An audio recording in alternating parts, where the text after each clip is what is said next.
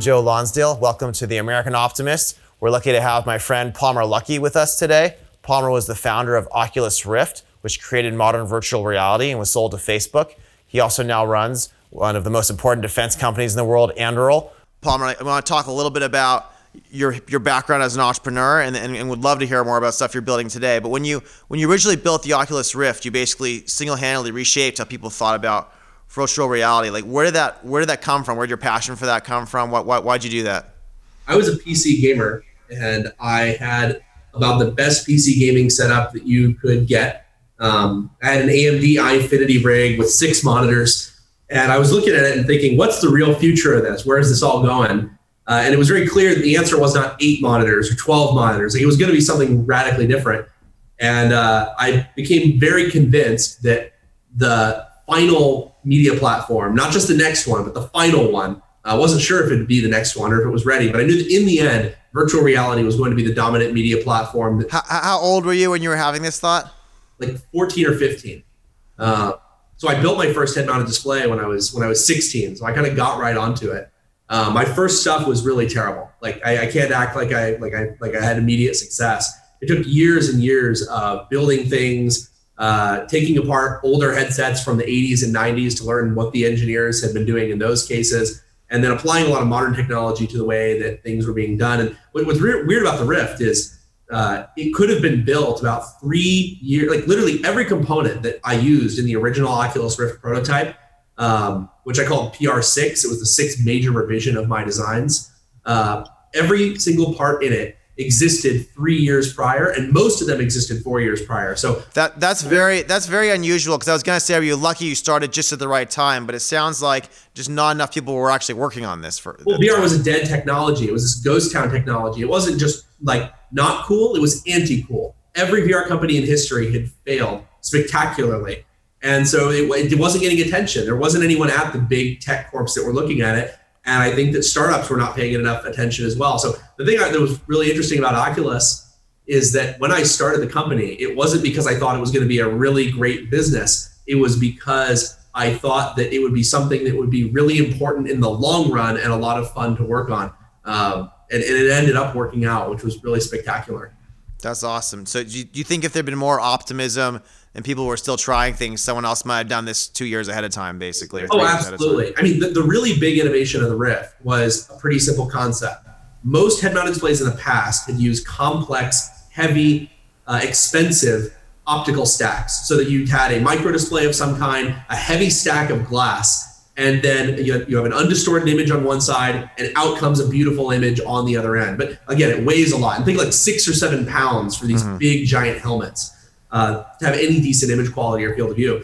And what the Rift did was say, wait a sec, we can correct for lots of lens aberrations in software in real time. Geometric distortion, we can do that in a shader on a graphics card. Chromatic aberration, we can correct for that in a shader on a graphics card. Got it. And so I was able to make a headset that only optimized around the things that could not be corrected in software. Things like the cost of the unit, the weight of the unit, and the field of view of the image. And so the Rift was designed as a very poor quality image, but you could use pre-distortion on the graphics card to basically generate an inversion of the distortion it created, so that even though it was optically a terrible system, it comes to your eye looking really nice. And this was not a new idea. People had come up with this at NASA literally in the 60s and 70s, but the computational power hadn't existed, and the idea was just forgotten. If people had said, I am going to build the best VR headset in the world, they would have probably done it exactly the same way I did. I don't think there was another path. And the fact that I, as a single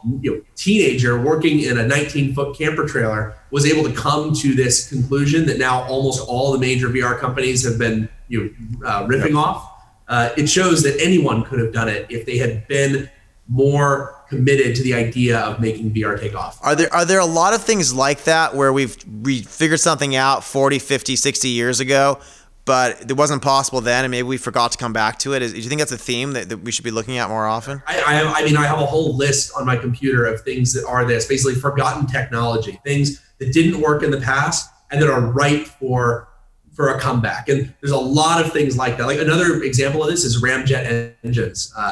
We don't have to get way deep into it, but ramjet engines are a type of jet engine that has no moving parts. They can be made incredibly cheaply out of basically stamped or spun steel. And they go like Mach 5, right? Is this what I'm thinking of? Is a Mach 5 engine, or how fast are they?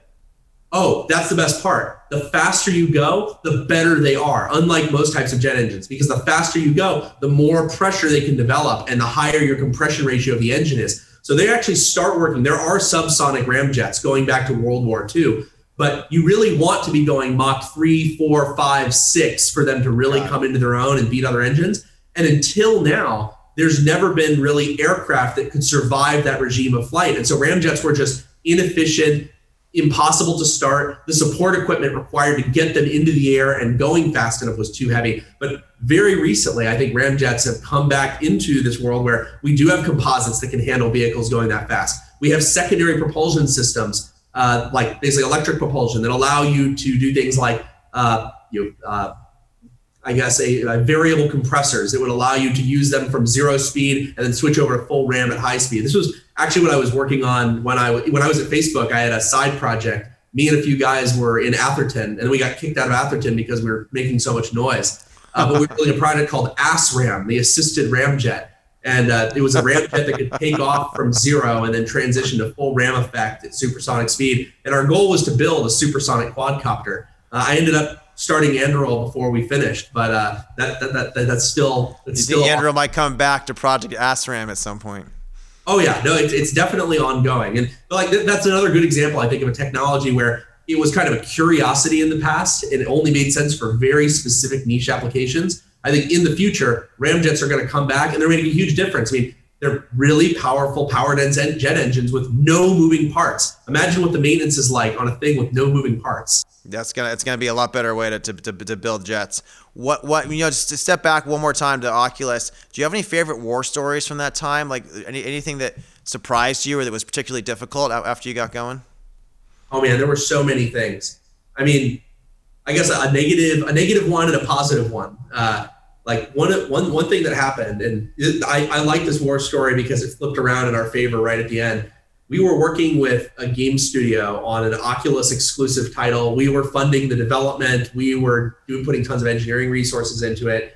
And then after we put millions of dollars, which was, remember, a big deal. You were an investor at the time. Yes, that's a lot of money to spend on this sort of thing. It was a lot of money. I mean, we were a 40-person company. We were like 45 people when the Facebook acquisition was announced. So like we were a pretty small company. This was a big bet for us. And we went to GDC in 2014. And on the first day of GDC, that same game developer that we had funded this whole title and done tons of work with them, they unexpectedly, literally like we had no warning at all, they show up on Sony's stage during the Sony keynote and announce that this game is coming out on PlayStation VR, which had just been announced about 5 minutes prior by Sony. Wow. And not only was it coming out on PS4, they were going to be giving demos of the game in the latest version of Unreal Engine, which we did not even know they were porting to because everything up to that point had been on Unity. And it was like, I was like, oh my God, we have gotten so screwed. And what was interesting is I think they thought they were screwing a little startup and that they could kind of do whatever they wanted. They were going to get away with it. And then the next day, we announced the Facebook acquisition. And it was a real roller coaster dynamic where you go through this power dynamic of like, well, there's nothing you can do, nothing you guys can do. And then all of a sudden we get acquired by Facebook. It becomes clear that this was not maybe the best move on their part. And then it becomes, I'm sure we'll figure something out. I always like that story because it shows how you can get screwed when you're a small company by bigger companies that you're working with. And one of the questions I always ask entrepreneurs when they're asking me about their companies is your company better as its own independent thing or as part of a bigger effort? And I always like to bring up that story as an example when they ask what I mean, because it's like, look, there are some things that if you're small, people are just going to treat you poorly if they think they can get away with it. And there is a nice thing about being big, whether you're part of someone else's big thing or being big yourself. I mean, I've seen this so many times. The things that I'm able to do when there is a bigger company behind it is a lot. There's so many things you could never do when you're small. It's interesting though, because it's rather than join a big company next, you decide to start your own company. But I guess you've gotten big very quickly. I guess you might be able to say. So you think you have those advantages again right now? Oh yeah, and I mean going into this as going into this as my second company, it's very different. I said before that Oculus, I started it not because I thought it'd be a successful business, but because I thought it'd be important for the long run and a lot of fun to work on. I had no idea it was going to be such a case of right place, right time. With Anduril, it was very different. I said, this company, I am going to grow it to be large and influential very quickly. There's a huge market distortion that I can take advantage of. The companies that are doing defense work are totally incompetent when it comes to machine learning, AI, computer vision. And the companies that are good at those things refuse to work with DoD. And from the beginning, in our first pitch deck, it said, we are going to become a company that saves taxpayers hundreds of billions of dollars a year and makes tens of billions of dollars a year. And I'd say that was a big goal of the company from the start, because if we don't grow this to be a many billion-dollar company, it means that we're just another lark. It means we're just another supplier into the system. We didn't actually change the way. You're clearly talented enough to make a lot of money on this, but it's only worth doing if you're actually going to save the government hundreds of billions of dollars and actually transform defense. Exactly. And not even just the government. Like, I look at it all the way up to the taxpayer level. Like, I want to save the government money, but at the end of the day, that's the people's money. And so if we can allow the DoD in a perfect world to spend less and do more, I think that's a really good thing. But we have to get big. And I've had some people, tell me like, oh, like it's, it sounds like you're really focused too much on the money. And what I have to tell them is, no, I already made a buttload of money on Oculus. That's not what I'm doing this for. I'm doing this because I want to make a difference. But you can't make a difference in the defense space as, let's say, a $10 million lifestyle company. Like, you might build some fun gizmos and gadgets, you might get some things out there, but you're not going to be able to destroy the defense industrial complex and shift everybody from cost plus contracting models to product models where you actually are accountable for your success unless you get to a large enough scale. Makes sense. I see it the same way. Let's talk a little bit before I go deep into one of the really short war story on the Oculus side. Sure. Less of a war story and more of a peace story. There was a time where there were a lot of companies that kind of assumed that everyone was going to be hostile towards each other and kind of doing their own thing. Very quickly, the nascent VR players, whether they were big like Sony or small like Oculus, we kind of decided it was going to be in our best interest to collaborate. And we actually did. Like, we shared a ton of research. We shared our research on ergonomics. We were showing each other pre-release hardware before it came out. We were telling people, hey, make sure that you do this with your motion tracking system. Otherwise, you're going to make people sick. And it was one of those beautiful moments where, for a short period in time, everyone knew that it would be better to help your competition because it was going to allow VR to succeed as just a general concept. Like, we didn't all need to succeed individually. We needed to all succeed together. It was not a zero-sum game. How did that emerge? Was that a natural thing where a few of you on each side kind of got it and made that choice? It was the personalities of the people involved, or was it actually the market forces? Like, what actually brought that together? It was a combination. I think it was market driven. We weren't just doing this as like idealists who thought it was for the greater good. But like, we knew that if everyone saw VR as something that made you sick or that was low quality or that was janky, that it would not be good for any of our products. And so, personality wise, like me at Oculus, I at Oculus was a really big, I pushed this really hard that we should be kind of helping other players in the industry. At Sony, I think it was Shuei Yoshida-san at PlayStation, and he was really big on doing the same thing. Like, we would go to trade shows and we'd both have our closed doors demos running for investors and game developers, and we would always make sure to bring them over and show them exactly what we're doing and explain exactly why, and talk through ideas where we could kind of share technology. Same thing, I think, with Valve. A lot of the guys that were at Valve, some of who end up later coming to Oculus, which is its own crazy dramatic story. But at the time, it was really clear that we were all doing it for sane business reasons. We weren't communists there, just like, oh man, no need to run a business. We all just need to share the love. We all figured we would make. So even while running a business, it made sense to collaborate. That's a very positive thing to hear, because you don't usually think of those people sharing notes that way.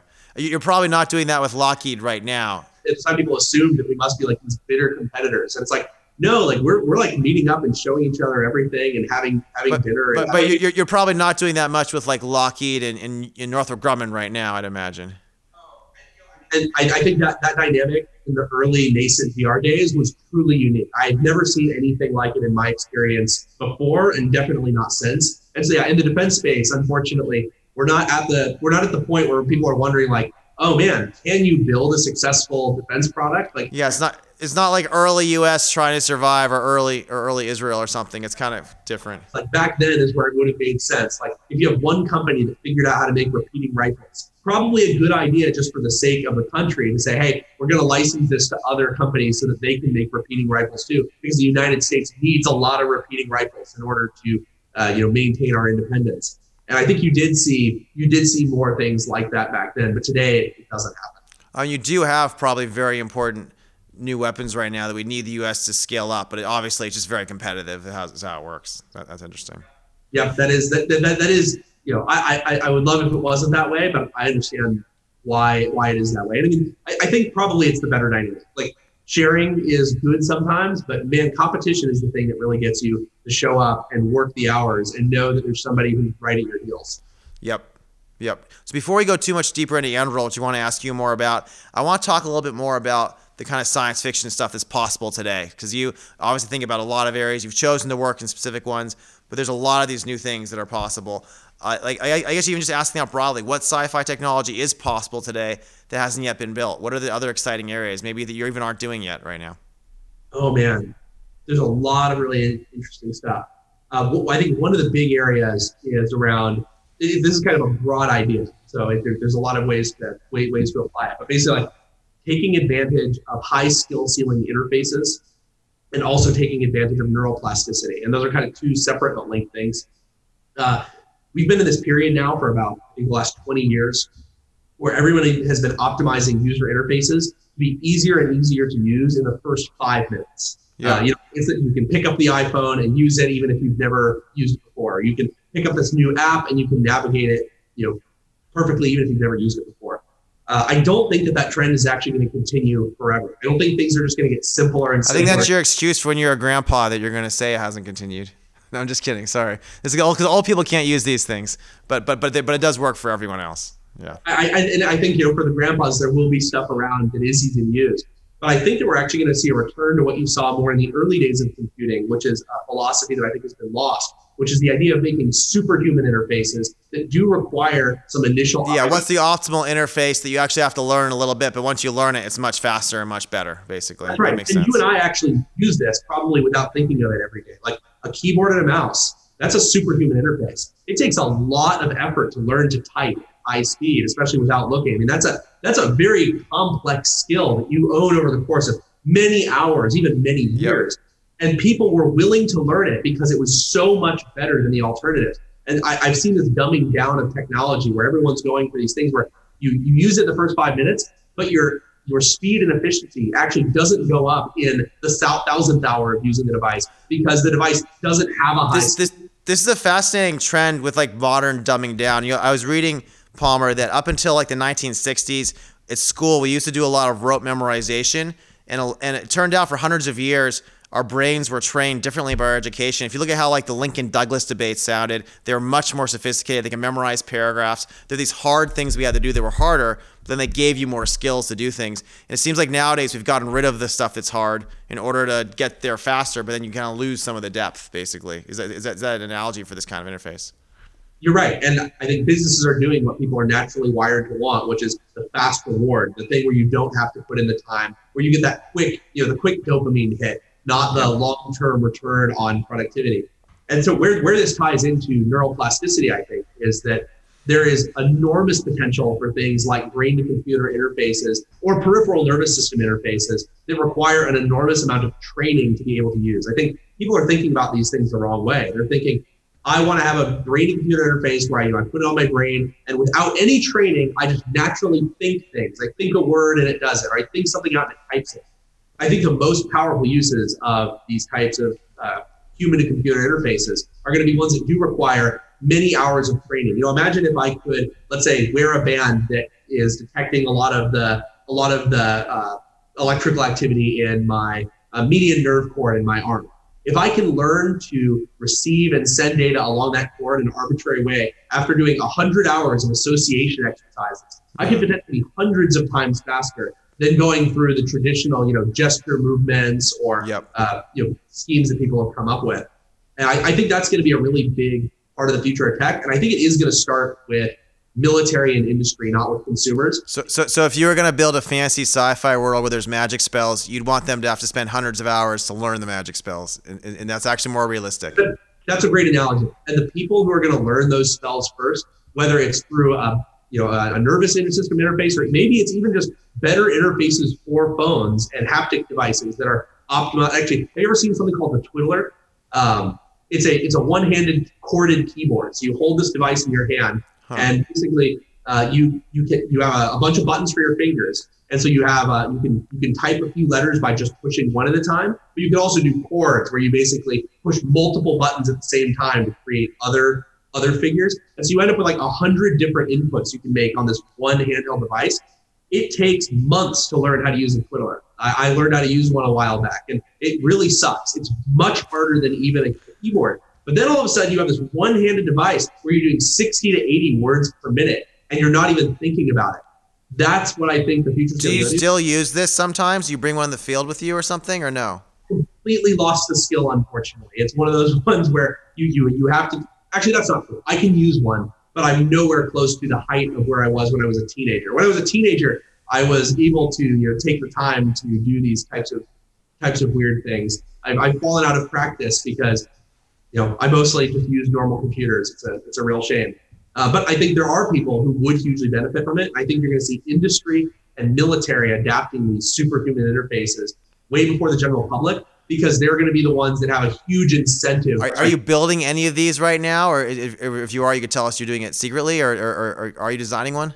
Well, if I told you we were doing it secretly, it wouldn't be a secret. But this fair. is the type of stuff that we're working on. That's fair. We haven't talked about it much yet, but what we build with Lattice, it's an AI sensor fusion platform that can take data from thousands of sensors and merge it into a real-time 3D model of everything, and then tag everything in the model, sort it, filter it, run predictive analytics on it, and then push that data out to all the people and all the robots. And so it's very, at the right time. And so building interfaces that allow you to receive more information than you can through a typical augmented reality heads-up display, or more than you can through a typical phone, are very, very interesting. And there's way better ways out there. So before I ask you about that, two more other questions. What's your favorite sci-fi novel or favorite sci-fi author? Do you have one? Oh man. One book that I really liked that I read a few years ago is The Unincorporated Man. You read this? I've not read that one. The Unincorporated Man. It's really fascinating. I don't want to spoil it too much, but the short dust cover pitch is I think it's Justin Cord is the unincorporated man, an industrialist from the late 1990s who, after going into cryosleep, wakes up hundreds of years in the future, only to find that in the future, everyone has basically sold everyone is incorporated at birth as their own corporation. And then the government takes a slice of ownership of you for every service they provide to you growing up. So whether it's food stamps, education, whatever. And so all adults, inevitably, by the time they reach age of majority, are not actually owned by themselves, but are owned by the government and other people. And so there's nobody in this whole universe who actually owns all of themselves. And there's interesting legal implications around that. And Justin Cord is the unincorporated man. He's the only man who's unincorporated. And due to a legal loophole in the way that it works, they can't force him to incorporate. He just becomes the only man who can truly do whatever he wants. And there's no legal processes by which his shareholders can stop him, which is something that not even the wealthiest people in this world have the luxury of doing. And I've always, I love that novel. It gets into being like a crazy space opera further into the trilogy. But The Unincorporated Man is a great book. I'll check it out. I appreciate it. And I have to ask, because we're talking about sci-fi, I'm just curious what your thoughts are on the Fermi paradox. Do you believe that there's going to be multiple planets we're going to get to, and does it matter, and why, and what was the hard thing to create humanity? Have we already passed the great filter, or is the great filter still coming?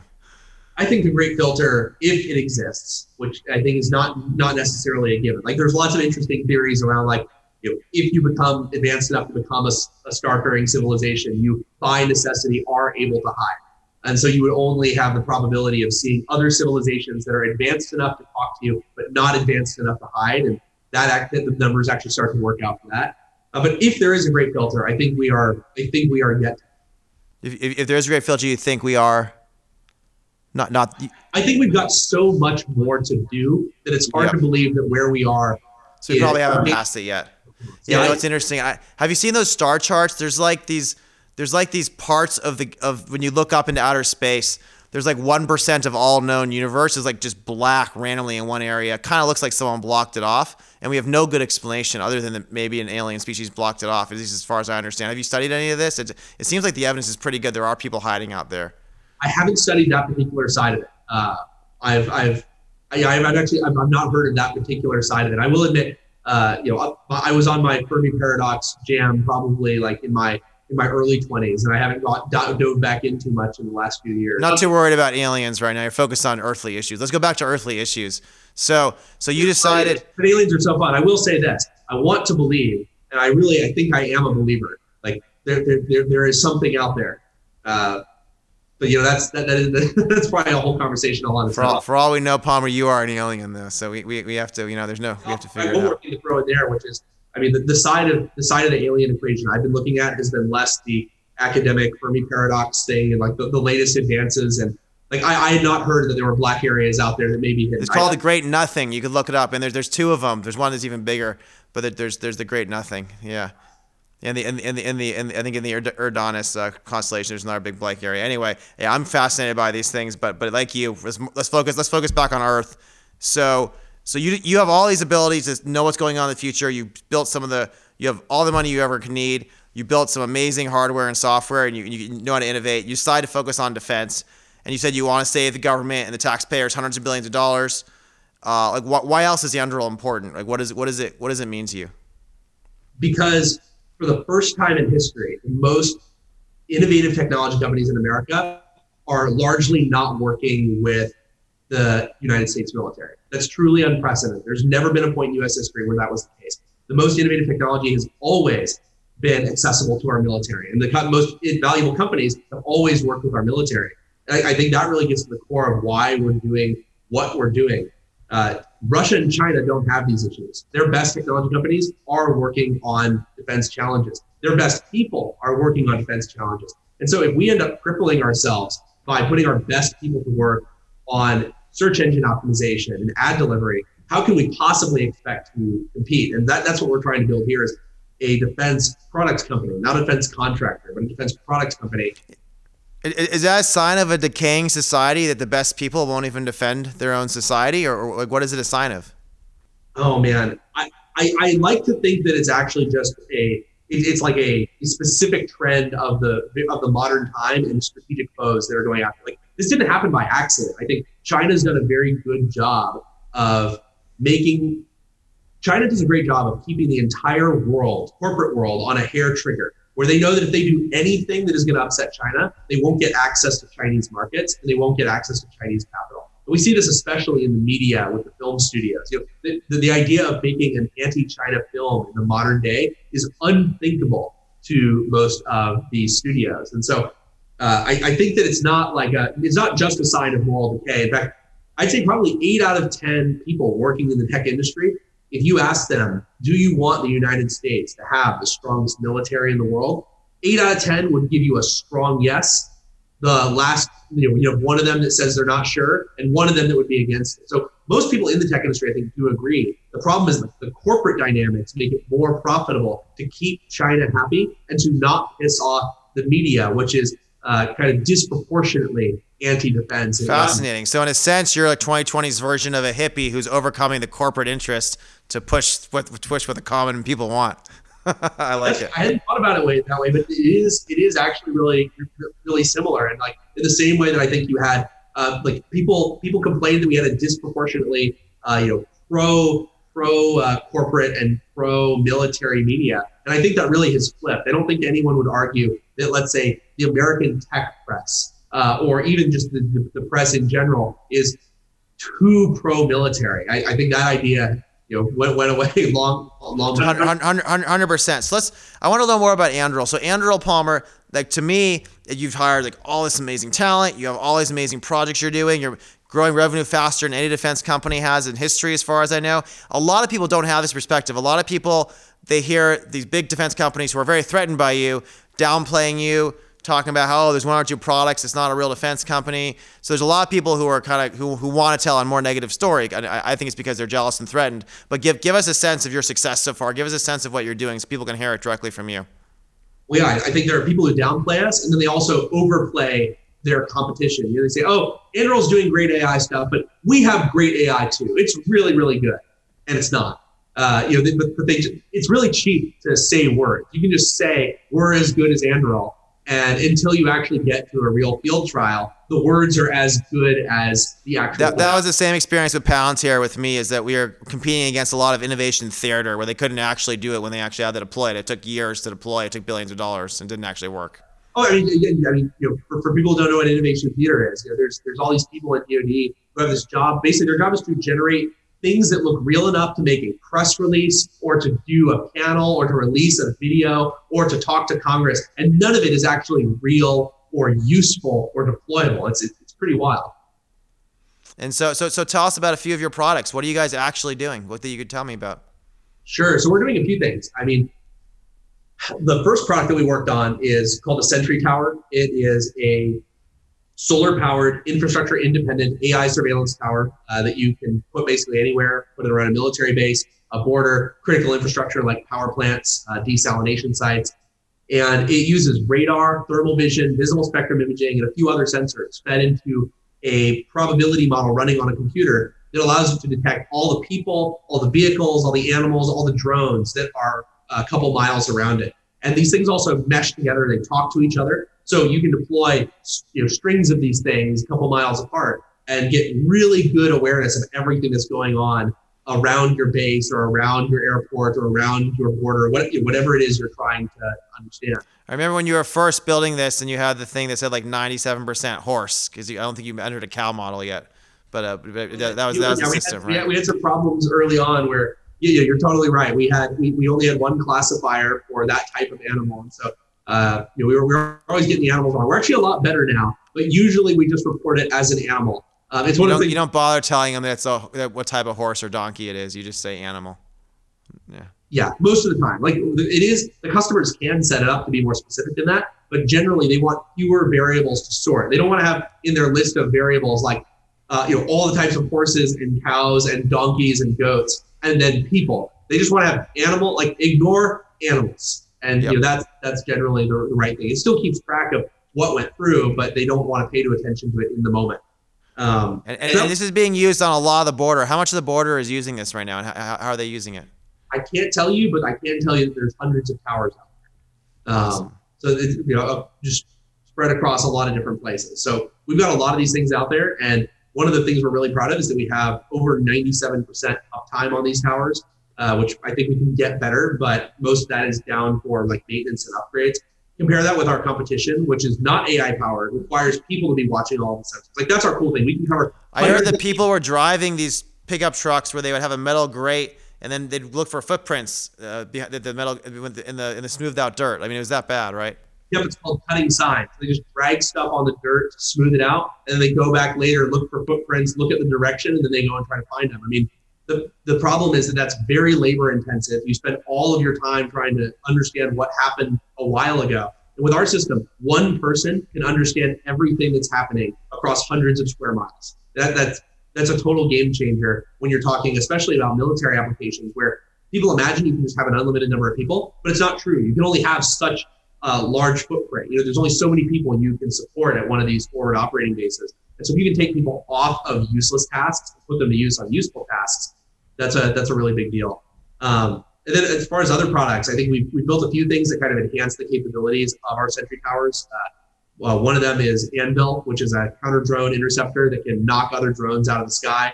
We built a lot of jamming technology and electronic warfare technology that can detect and destroy and jam a lot of different electronic systems, including drones. We've built a small sensor. We can call it Dust. It's basically a very small disposable sensor that you can carry a bunch of in a backpack. And it has a much shorter range than a tower, but it has a radar, it has a camera, it has a processor, it has radio. And so you can basically just toss one of these things on the side of a tree, on the side of a hill. We have versions of them that look like little rocks, and they're able to detect when people or vehicles are going by and immediately classify that and feed it. How does the little rock work? Is it listening, or is it watching, or what is it doing? So it has an onboard radar on it that is putting out. It's very low resolution radar. Basically, think of it as like a motion detection radar. It just detects when things are moving. When things are moving, it powers up the rest of the system and then takes pictures of it with thermal imagery and EO imagery. Oh, got it. So if a horse goes by, you'll get a picture of a horse, but if a car goes by, you'll get a picture of the car as well. Yep. And if it's a picture of a horse, it will usually just ignore it. It says, oh, that's fine, turn back off. If it's a car, it remains on, continues watching it, and then starts a radio link back home. And that's a really useful tool where I don't think we'd be able to make money off of them if we were selling them on their own, but they make the rest of our products so much more valuable because with Sentry Towers, you have geometry problems. Like I can't see behind a hill. I can't see behind a building.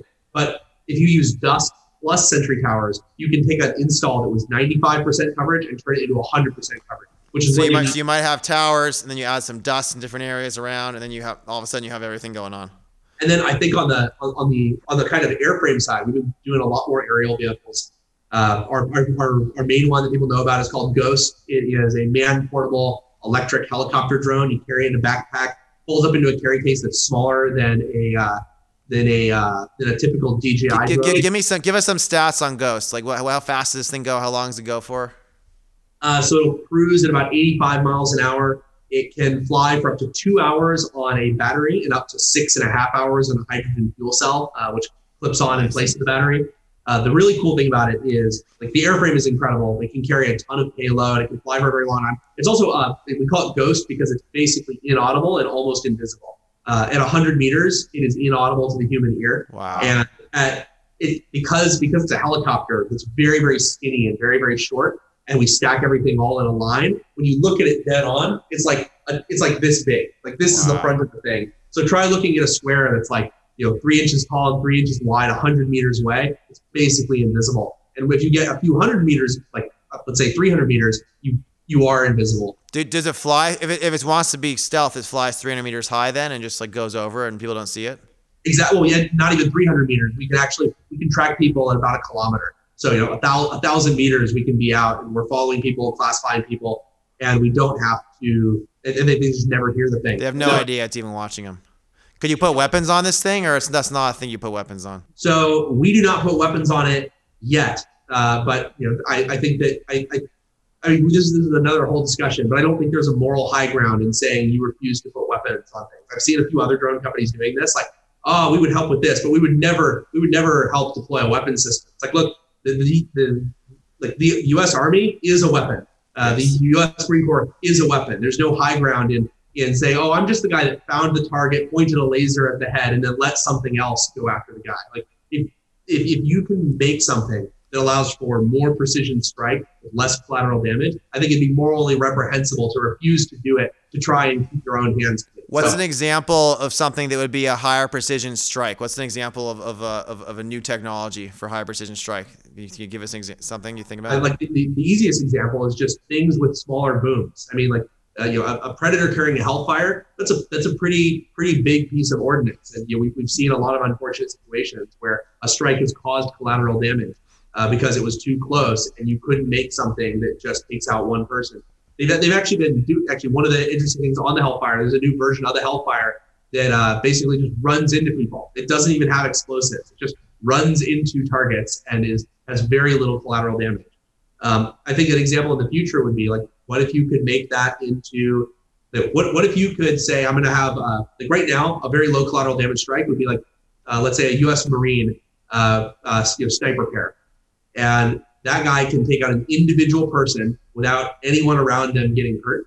If you could take that capability and push that forward so that it could be done from a remotely operated platform that doesn't require putting a sniper team up on a hill where the obvious thing would be is if you had something very high above that could drop something or something like that. Exactly. I mean, there's a million ways to imagine approaching the problem, but I think that's what the future of warfare is going to look like. I think does it scare you to imagine the bad guys we're competing against getting tools like these and being able to drop things very precisely on us? Let's just say they had this and it was hard to trace, and they decided, Palmer, that you were a high value target and they want to take you out. It seems pretty scary to me. How do we prevent that from happening? I mean, the thing is, they're already doing this. So But they're not taking any of us out yet so far. Like they're not taking high value targets out in the U.S. Hopefully. Well, I mean, like there are armed drone attacks that are going on. They're doing real damage. I think that not all of this is necessarily broadcast to the public in a really big way. Like if you get attacked by drones and it's successful, you don't even want the guy who launched the drone to know that it was successful. You don't want to basically announce, hey, this is the tactic that works. They got us. We had no way to stop them. Well, you want to make it look like a heart attack, but that's hard to do from a drone. I mean, unless I guess you shoot a tiny thing and it gives them a heart attack, huh? I don't know. Who knows? I mean, that type of stuff is going to happen. But even if you can't give someone a heart attack with a little pin, you can definitely shoot them or, blow up a little tiny high explosive charge. And we do have adversaries that are doing that right now. I think they're going to do it more and more. And the key is you have to build the defensive system. Like that's why we're building Anduril. That's why we're building our counter UAS systems in general. But they're doing that right now in theaters of war like Syria and Iraq, or are they doing it other places too? Or you can't say? So I can't say any specifics, but we have done combat validation where we've sent these things downrange. Yeah. And I mean, that's one of the biggest threats that our troops are facing right now. Like it is unmanned systems that are being weaponized, and some of them are being done in a kind of haphazard way, like IEDs were, during the war on terror. But you are also having very sophisticated state actors. The Chinese in particular have a variety of companies that are building weaponized drones with really lethal systems on them, and those are being sold to other countries like right now. So fast forward. This show is called The American Optimist. Fast forward 30 years, we have a lot of more advanced unmanned weapon systems being created. We have AI getting a lot better. What's optimistic about this? My optimism is like people focus on the weapon side. They don't focus enough on the information side. Like, yeah, information allows you to conduct these strikes, but right now there are so many unknowns in any military operation. You don't really know what the enemy is doing. You often don't even really know what all of your assets are doing.